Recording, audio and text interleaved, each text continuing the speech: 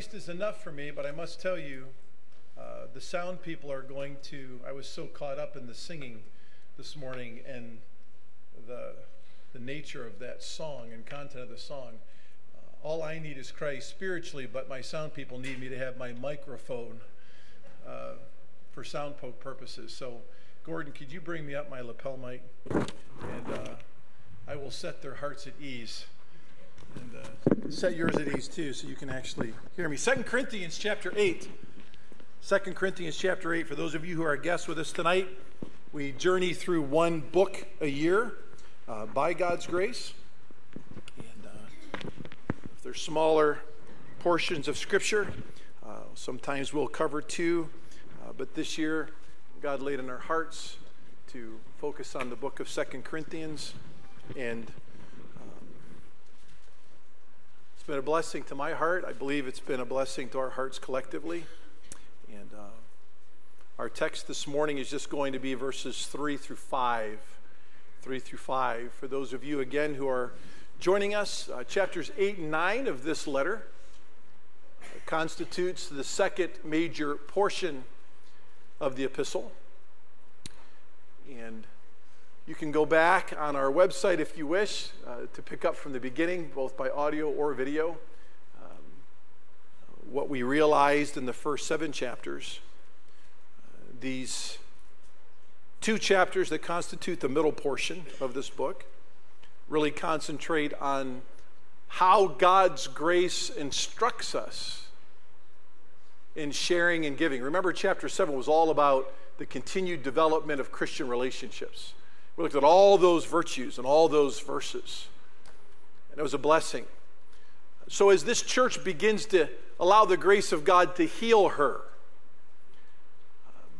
that same grace is pointing her feet back in a gospel direction. Because the church is nothing if it doesn't have strong relationships and a forward gospel direction. So grace is the tutor for the church of Corinth and how to handle their relationships, to be healed, to care for one another, so as the church is mutually giving and sharing to one another, it'll be able to give unto gospel progress. And for those of you that have been in the Lord Jesus the longest, this is the easiest but most profound truth to forget. The church exists for Christ. Amen. All we have in R is Christ and his mission. So your relationships need to be strong in the church. If we don't have chapter 7, we really don't enjoy chapters 8 and 9, because the grace of God continues to be our tutor on how to share and how to give, to care for each other for a cause. For a cause. And the church is nothing without the cause of Christ. Amen. She's just a body that goes through religious motions for absolutely no eternal good. And that's what we call religion. Right? The church exists for eternal purposes. And so really, as we look again at chapters 8 and 9, we're going to be looking at 10 spiritual principles, virtues, that the grace of God instructs our hearts to live among one another for gospel purposes. And it's in relationship to giving and sharing. Jesus told his disciples when he sent them out into the Galilean ministry, freely you have received, now freely give. That's the nature of grace as we studied the last time we were together. It's its nature. It's free and it's generous. We've experienced that in salvation in Christ. As we have known the nature of grace and salvation, so we naturally respond according to its nature. Grace is generous in giving and sharing, and in Christ, that should become our nature too. One author said the Macedonian Christians knew the joy of being the recipients of God's free grace, and in that joy they gave freely. Because of their own situation, what they gave was probably quite a small amount, but measured against their extreme poverty, it represented a wealth of liberality. Now, we saw that last week. Paul's writing to the Corinthians to pick up the collection again where they had left off the year before because they were sidetracked, remember last week, from religious unbelief within the church. Pick up again the collection for the saints in Jerusalem. And if you need a kind of like a personal example, someone who's modeling what it means to be students, really, of the grace of God in relationship, what it means to truly give and share. Let's take a look at these Macedonian people. We discovered who these Macedonian people were last week in our first principle of 10 in relationship to giving. Grace teaches us to share and to give. Remember last week's principle? Right? Regardless of our circumstances. The grace of God is impartial, so therefore the grace of God is not partial to your circumstance. It teaches everyone, whether of wealth or of nothing, the same principle: sacrifice. Sacrifice. It says last week as we studied, and at a great ordeal of their affliction, their abundance of joy and their deep poverty overflowed, and the wealth of their liberality. We'll pick up there as we move forward into our second principle. You know what liberality means there, folks? It just simply means simplicity. It means single-mindedness. It's a big word. It's translated that way by a lot of translations. But all it simply means is it was simple for them to give. The grace of God compels you to allow sharing and giving to just be something simple, not hard. And then it also represents the idea of single-mindedness, of determination. Simply determined. God's grace frees our heart to make giving not hard. It always pains me a bit when I hear pastors explain that genuine sharing and giving ought to hurt a little bit. Now I get that. How do you know when you're really sacrificing? Well, if you look, remember last week, there was this sacrifice that was coupled with an attitude. And the attitude was joy. Do you remember that? That's something supernatural going on that grace does. It teaches us that sacrifice and joy hold hands. Right? Can it be a difficult thing to go through? I suppose. But the believer doesn't feel it.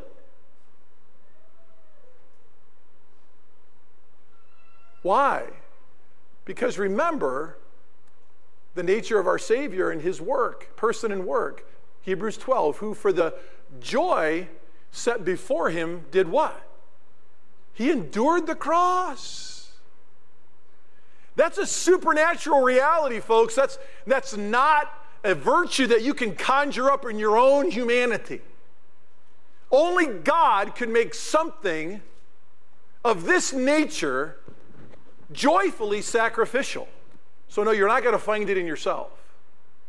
But if you understand the Macedonian mindset, they gave simply with single-mindedness. It's fascinating.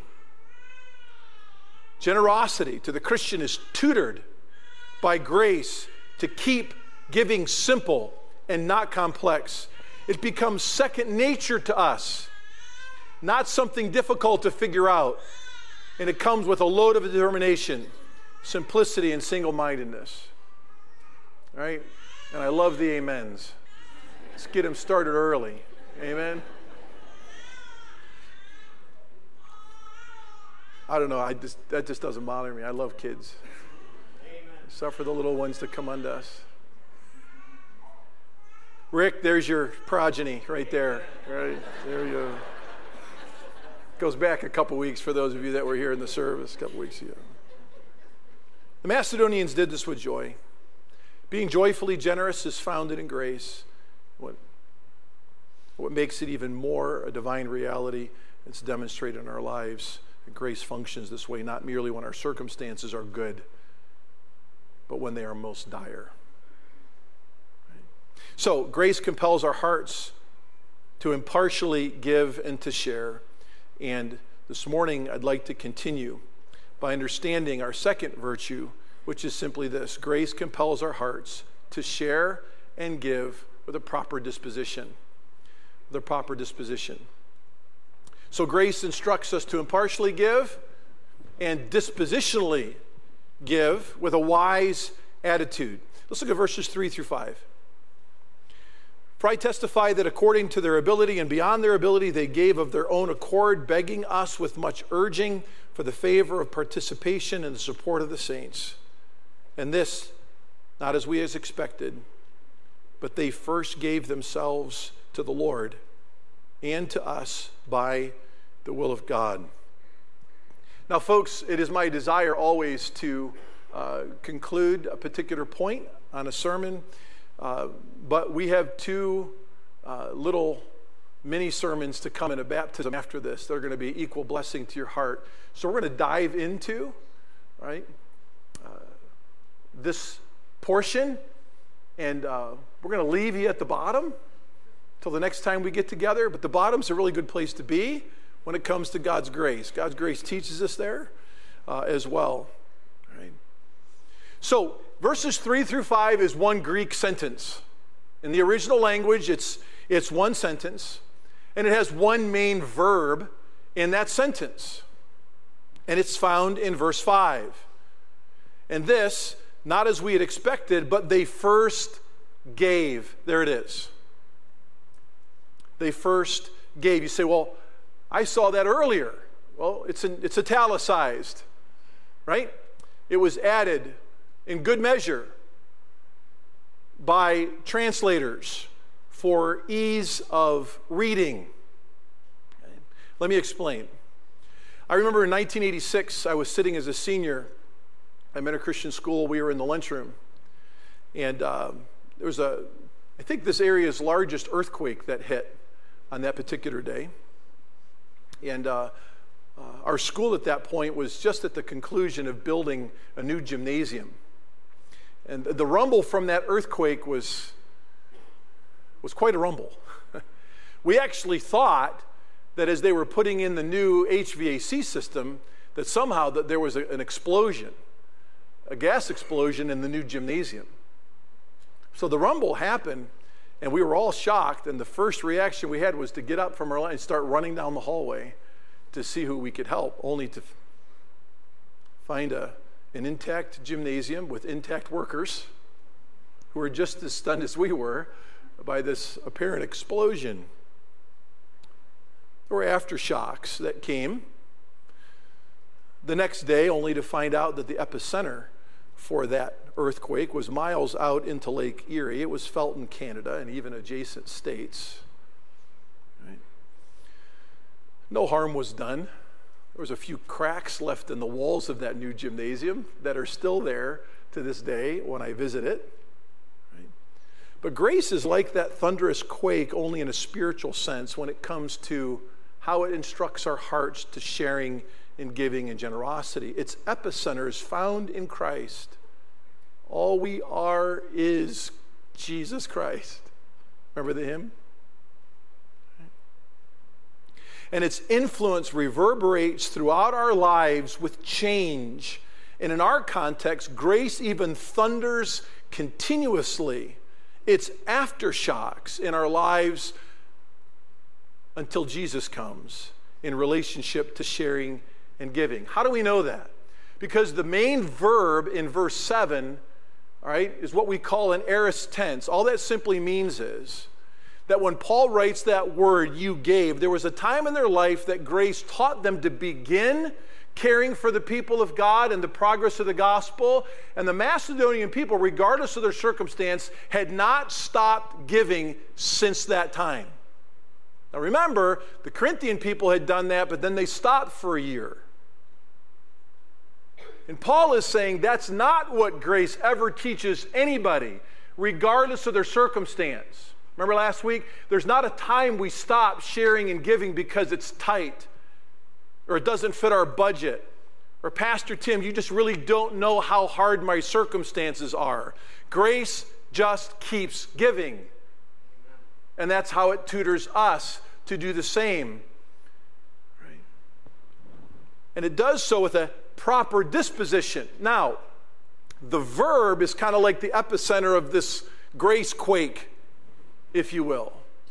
The rest of the phrases in verses 3 through 5 really demonstrate for us the positive spiritual aftershocks of how grace first impacts your life in Christ. When you truly understand what it means to be born again, and you truly understand how that's changed your life for now and eternity, and you understand that grace always operates, then it will always influence your life in every way, particularly in sharing and giving, regardless of your circumstances, in the way verses 3 through 5 explains it. Now let's go through each phrase one by one and get through as many as we can here, right, in the next 5 minutes. Okay? So, grace's teacher-like nature commences to instruct us at salvation if we'll be good enough students to listen. We know what James says about those being hearers and doers of the word. Let's not just be hearers, but let's be doers. And as we grow in Christ's likeness, we will grow in the grace of sharing and giving. You can't separate the two. From our salvation forward, when we are saved by grace, grace instructs our hearts to be Christ-like in our generosity. And Hughes, in his commentary, makes that even, that main verb of the passage really doesn't occur until later in the sentence, because the action of the verb gave saturates, as we've already said, the whole sentence, and that's why the translators placed the word earlier as well, just to let us know that its main verb influence continues to influence. So Paul, governed by the Spirit as he writes, is really telling the story on how the nature of grace supernaturally develops our hearts and actions in giving and sharing. So let's consider together just the first few of those grace realities that it develops in our hearts and minds as it did the Macedonian believers. He says here, "For I testify that according to their ability." Now, the word ability just means, that according to their means. Now, let's understand how someone in the first century would have heard this sitting in their seats as this letter was read by their pastor. Paul said, Corinthians, that the Macedonian believers, and he's been an eyewitness of this and an ear witness of this, so he's testifying that they gave according to their means, and immediately the person in the seat would have had a wedding analogy in their mind. Immediately. They wouldn't have gone to, hey, what did so-and-so write about money? What did so-and-so write about how to do my budget? What did so-and-so? They would have gone to the picture of a wedding ceremony. Because in the first century, right, when someone got married, the groom in that marriage ceremony was expected to share with the bride all of his being and all of his resources. A wedding was a public commitment of the groom to the bride that all I have is yours. And as of today, there will be no more yours and mine, but everything will be ours. So the commitment of that love to his bride was not based on how much he had or didn't have. Remember, it was an impartial giving of himself. And it was the bride impartially responding back to him. Our love is not based on how much you have and how much you didn't have. And for all of you guys getting married this summer, you're saying, whew, I'm glad that's the case. I remember when I got married, I was amazed that my wife was willing to accept all that I had, which was nothing because she had a lot more than I had. But that's how they would have heard. They gave according to their means. So if the groom's from poverty, all that he had was the bride's. She was saying yes to living in those conditions. If he was from wealth, there was no prenuptial agreement. All he had was the bride's. Within a cultural understanding of giving according to ability, there can be a lot of human emotions. Not many girls want to marry into poverty. And if they marry into wealth, there's often a wonder of motivation for doing so. But in Christ, this paradox is blended. We saw that in the sermon last week. He who was rich, in our own context, for our sakes became poor, that we might become what? Rich. Christ gave to his bride according to his means. And aren't you glad? Amen. He gave of himself to his bride unconditionally according to his means. And aren't you glad? Amen.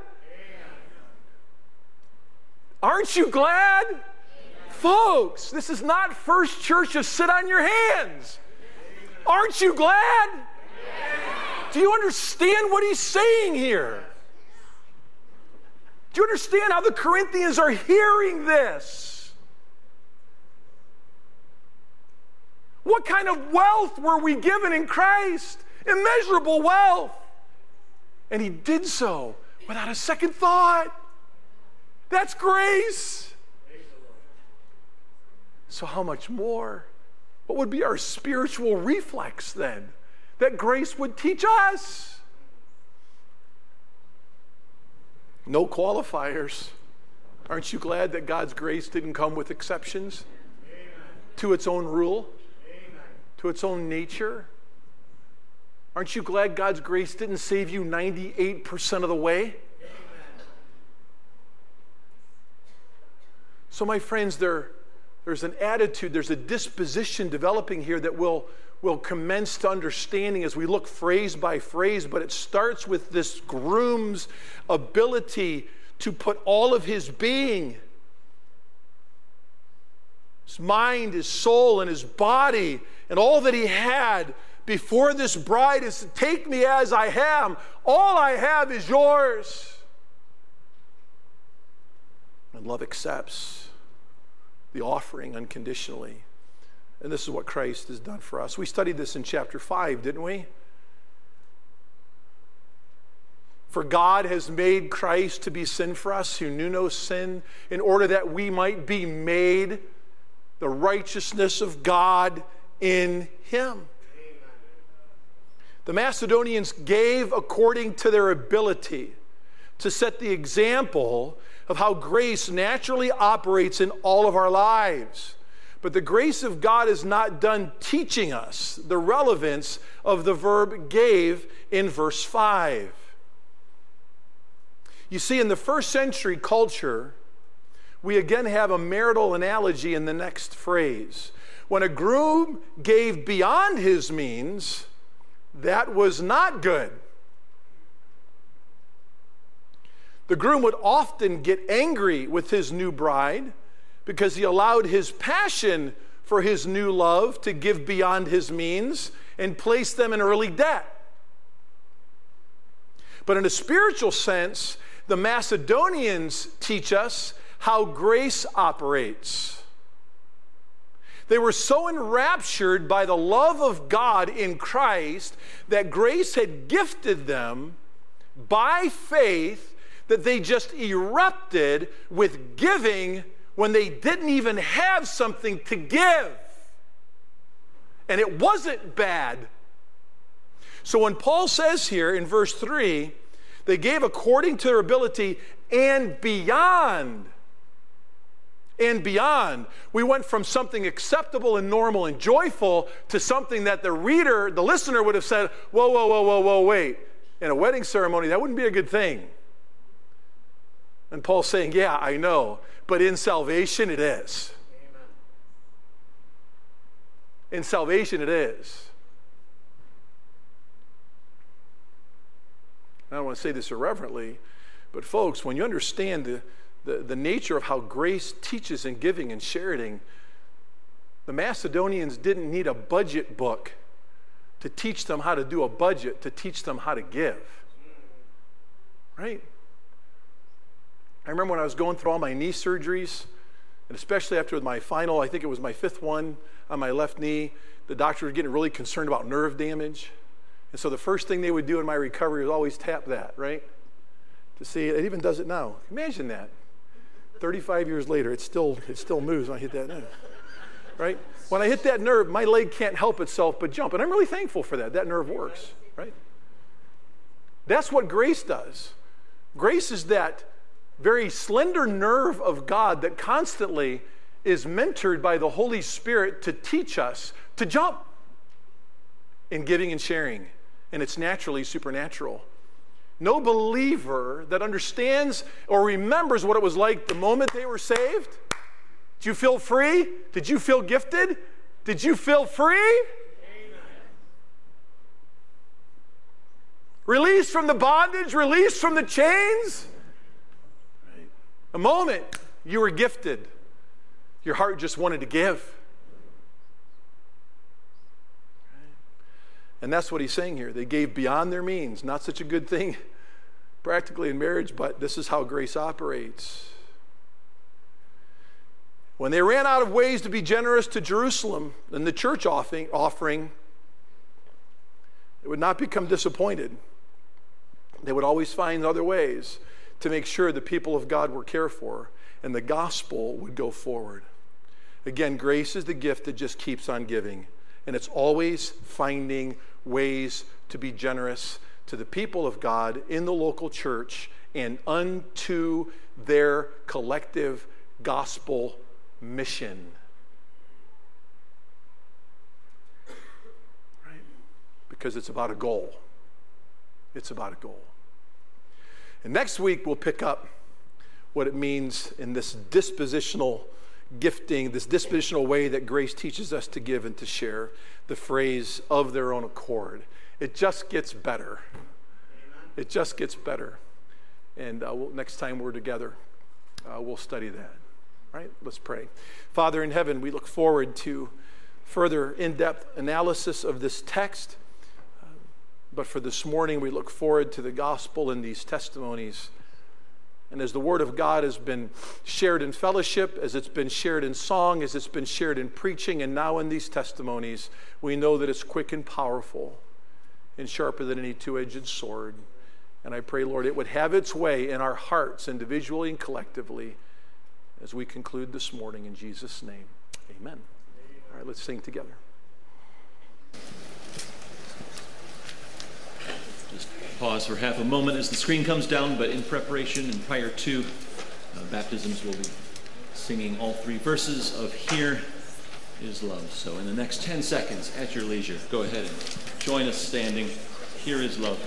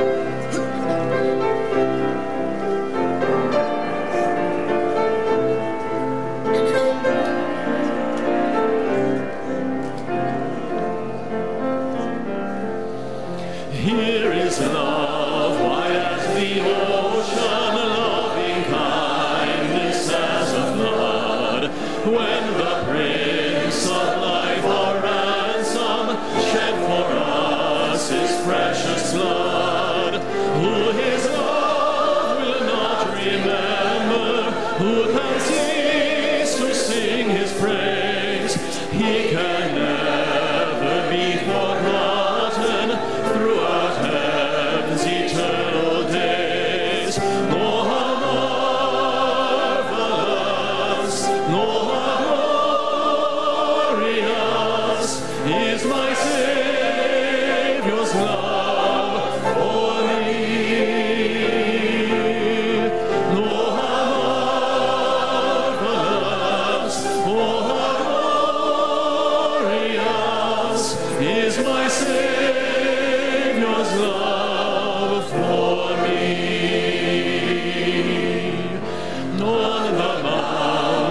crucifixion, the fountains open deep and wide.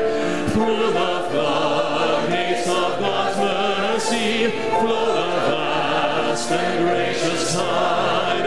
Grace and love like mighty rivers poured incessant from above, and heaven's peace and perfect justice kissed a guilty world in love.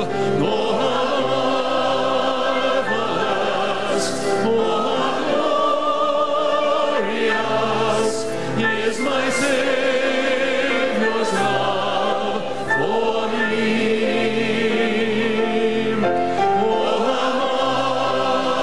marvelous, oh, glorious is my Savior's love for me.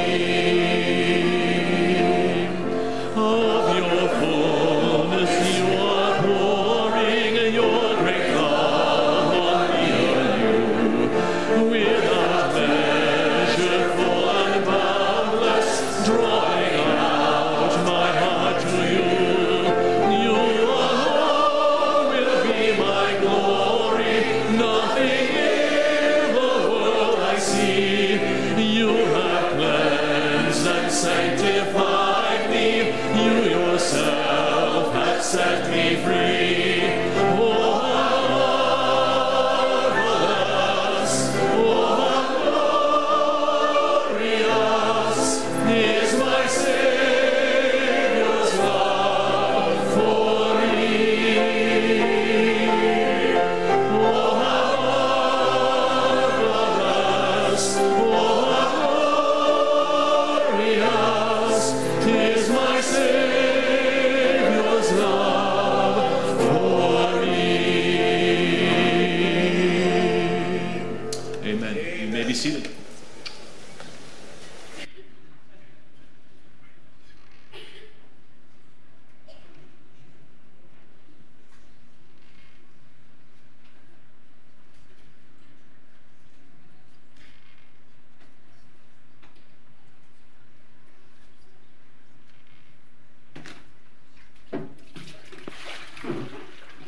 Good morning again. Great to have you all. Stay with us. Come on in, Randy.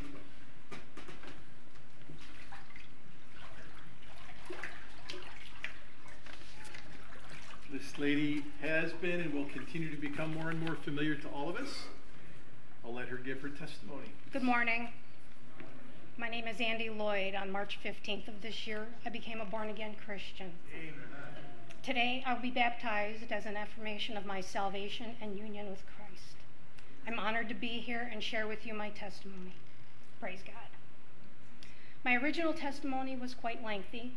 I wrote about how I was baptized in the Catholic Church, went to catechism, made my first communion, how my mom was excommunicated because she divorced my dad when I was 7, about how my dad died when I was 9.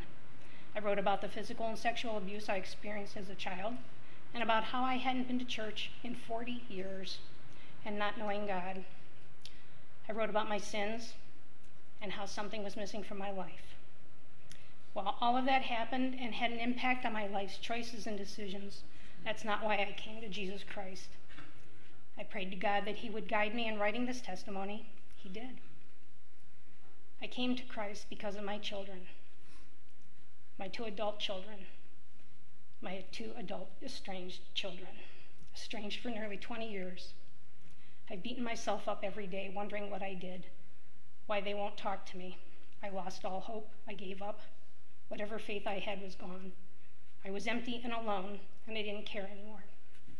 At first, I thought I probably shouldn't talk about this here, not wanting to publicly disgrace my kids. But after all these years, it's not about them. It's about me. How can I fix what's broken if I don't know what's broken? I apologize many times. Line of communication is non-existent. I pray that my kids are happy, healthy, and safe, and I also pray that they will find Jesus and open their hearts to receive God's gift of grace. Amen. My daughter is 44. She's married and has no children. My son is 41. He's also married. He has 3 children. The oldest is probably 9. I have 2 young grandsons and a young granddaughter whom I've never met, whom I've never held, whom I've never hugged, whom I've never kissed, whom I've never said, I love you too. How could God do this to me? My heart was heavy, my heart was beaten, my heart was broken, and my heart cried out for hope. I met Rose about 9 years ago, and she was a cardiac nurse caring for my husband, Bob, during daily treatments. We became friends, really great friends. Occasionally, we'd go out to breakfast with Rose. She would talk about God, church, and her spiritual life, and encourage both Bob and I to explore the Bible. I was confused and ignorant. I was embarrassed that I didn't know God or much about him. Yet the seed was planted. And you know what? God did that. One day this past February, Bob and I came home from errands. We sat in the car in our driveway and talked. I said to him, I've been thinking about what Rose has been saying. I looked at him, I patted my chest, and I said, you know, Bob, there's got to be more in my life. There's got to be more. And at that moment, I knew things were about to happen, things were about to change, and things were about to get better. And you know what? God did that. I was quite young when Bob and I got married. I was just 18, he was 29. Both families were concerned about the age difference, but we were in love and determined to make it work. Many ups and downs over the years.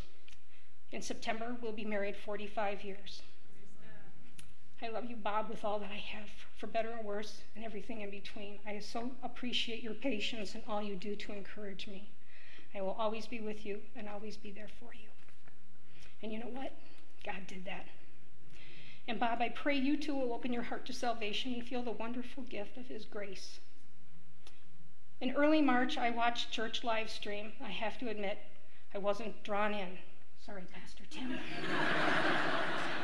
I was lost and confused. It's proof we're not an attractional model church.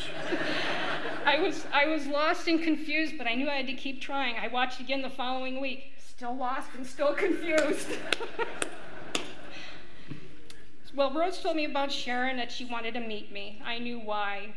Rose and I met with Sharon at Sharon's home in that infamous back room. Sharon is truly a gift to everyone she touches, and I love her so much.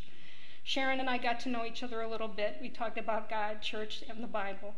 She asked me if I wanted to be saved, and I said yes. She prayed openly for me while I silently confessed my sins to Jesus Christ and welcomed him as my Savior. Amen.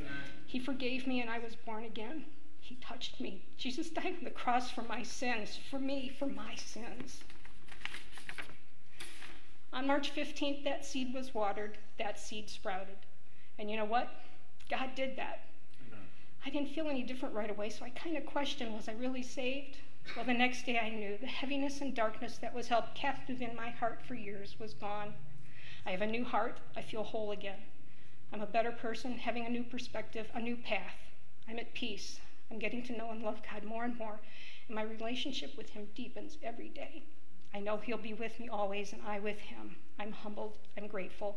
His gift of grace is amazing. And I went to church for the first time in 40 years. This is where I need to be. This is where I want to be. And Pastor Tim, I'm beginning to understand. And you know what? God did that. I'm forever grateful for Rose, my dear friend and beloved sister in Christ who planted that seed. I'm so glad you did. You've taken me under your wing, taken me to church with you in Bible study classes every week. As my disciple, you're always here for me, inspiring my heart every day, answering all my questions. I love you so much, and thank God you're helping me move forward in my spiritual journey. The seed is growing, and it continues to be nurtured. And you know what? God did that. I still haven't heard from my kids, and it still hurts. I love them unconditionally. Every day is a blessing. I still struggle, but now I have the Holy Spirit inside, and God is right here when I need him. I find comfort in Jesus. I have hope, and right now that's what I need, hope. And you know what? God did that. Amen. Amen.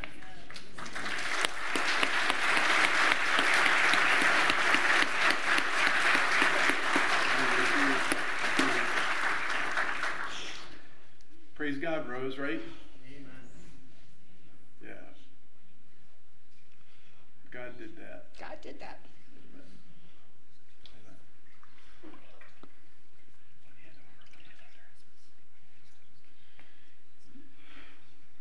You ready? Are you ready?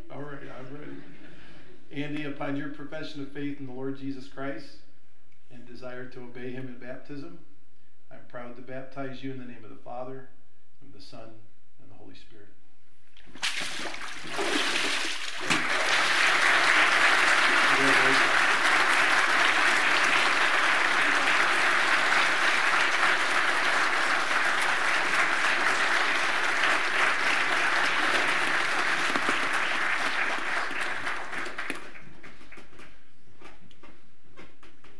Come on up, Sophie.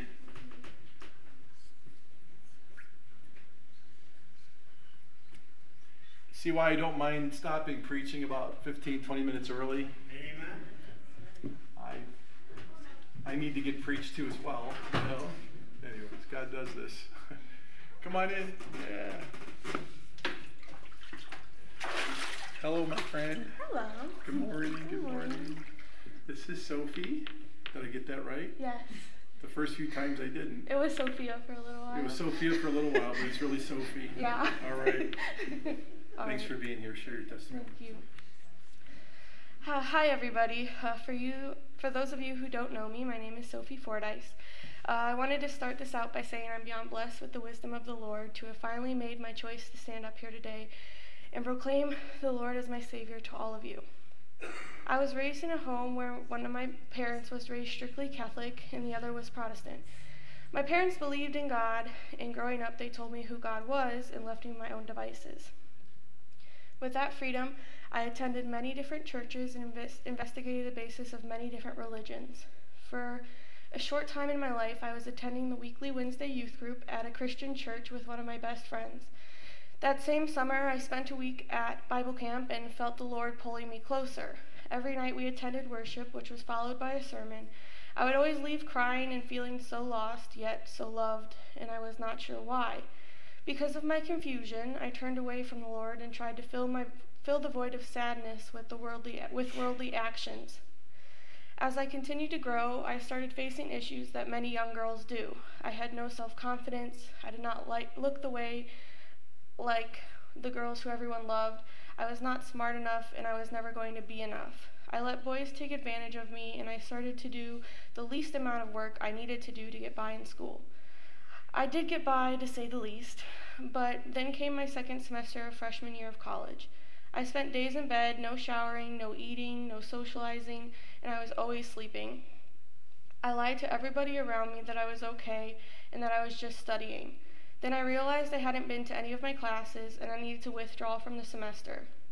I took a semester off and could have not felt more lost in my life. I was then diagnosed with manic depression and started attending therapy and got on my medication.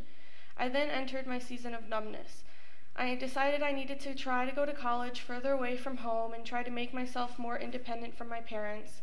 I did this and met some of my best friends, and I was doing okay and I was feeling okay. But after a year and a half, I felt a draw to come home, and that I did. Soon after returning to the Cleveland area, I saw a post from this guy that I always adored in high school, aka my now husband, Ryan Fordyce.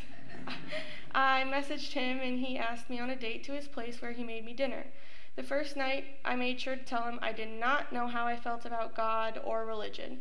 And he said, that's okay. My family's Christian, and before my parents moved to Texas, we used to always go to church at Grace Church of Menor. They're actually moving back soon. Maybe sometime we can go with them. For some reason, then and there, my heart was opened. Soon after, I started attending church on a weekly basis where I met some of the most loving and understanding people. I met Pastor Tim, who was saddened by the fact he couldn't hug his church family because of COVID. I went to services where everything that was preached came straight from the Bible. I felt like I was home. I felt like I needed to learn who the Lord was and why he brought me here. Ryan and I started our discipleship with his parents, and we started going over the foundations. I had so many questions, and Jason and Kelly had a piece of scripture to turn to answer every single one of those questions. Kelly and I were driving home from an event one day, and we had a conversation about salvation, and within the hour, I professed Christ as my Savior, and my life changed. I was no longer numb. Every feeling in the world rushed over me. As I prayed for guidance to write out my testimony, I reflected on 2 Bible verses. The first one is 1 John 1:1. That which was from the beginning, which we have heard, which we have seen with our eyes, which we have looked upon and have touched with our hands, concerning the word of life. This verse reminded me to look at the work God has done in my life. He alone carried me through and allowed me to stand here today. He has worked in my life and has showed me that I am a broken sinner, yet I am enough for him. That every choice and obstacle I have faced thus far in life was placed there by him to bring me closer to him. He gave his only Son to walk on this earth and to endure the worst death any person could ever imagine so that my sin could be forgiven. What is this love? This is a love that I will never be fully capable of understanding. The second verse I reflected on was Revelation 12:10-11.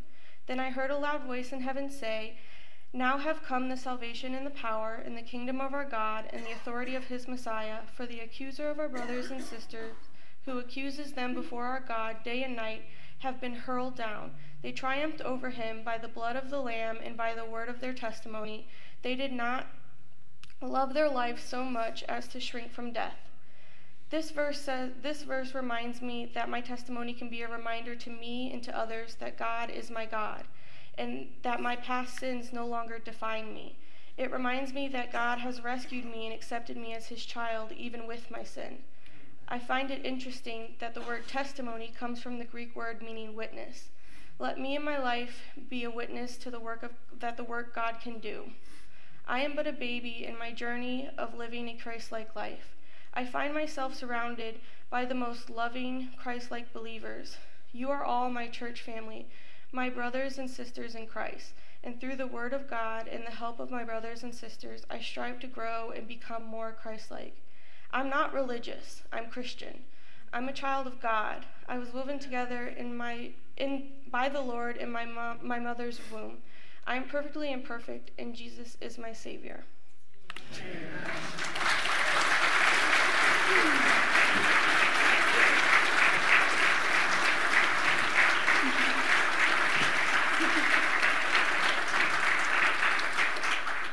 We can all say, God did that.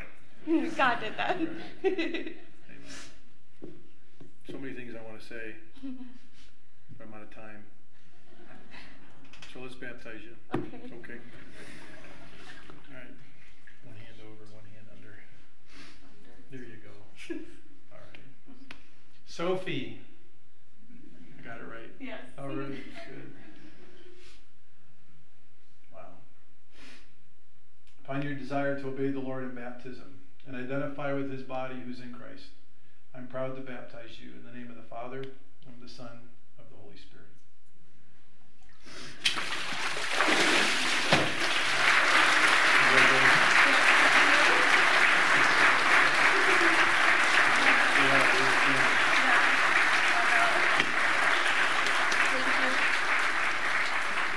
Let's all stand together and be dismissed with a word of prayer. I'd like to just pray for Andy and her family.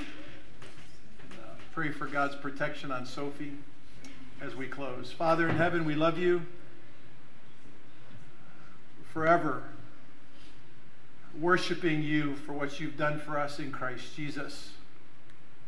We thank you for allowing us to be ear witness and eyewitness of how your miraculous grace has transformed yet another 2 lives. We worship you for that. We lift up to you, Lord, Andy and her family. Lord, may she know the riches of spiritual family within her biological family as she realizes them here. May they know the mercy and the patience and the grace of God in Christ. And Lord, use her testimony as lived out in her transformed lifestyle to be the light of the gospel. Thank you, Lord, for using Rose in such a timely way in Andy's life. We lift up Sophie, Lord, that her light would be the same to those around her who need the Lord Jesus, the light of Christ. I pray, Lord, that you would spiritually and physically protect her. Allow her, Lord, to see spiritual fruit in her own life, not only in personal growth, but also in being able to lead others to Christ. Pray for Kelly as she disciples her. You'd spiritually and physically protect her, Jason, Ryan, her husband. Lord, I just need to stand for a moment and reflect before you on how much you really want to use all of us like you've used Rose and Kelly in this situation. Lord, would you be pleased to do that for me? Would you be pleased to do that for each of us? As we live together unto the cause of our Savior, in whose name we pray. Amen. Amen. You are dismissed. We love you all. See you at 6 o'clock.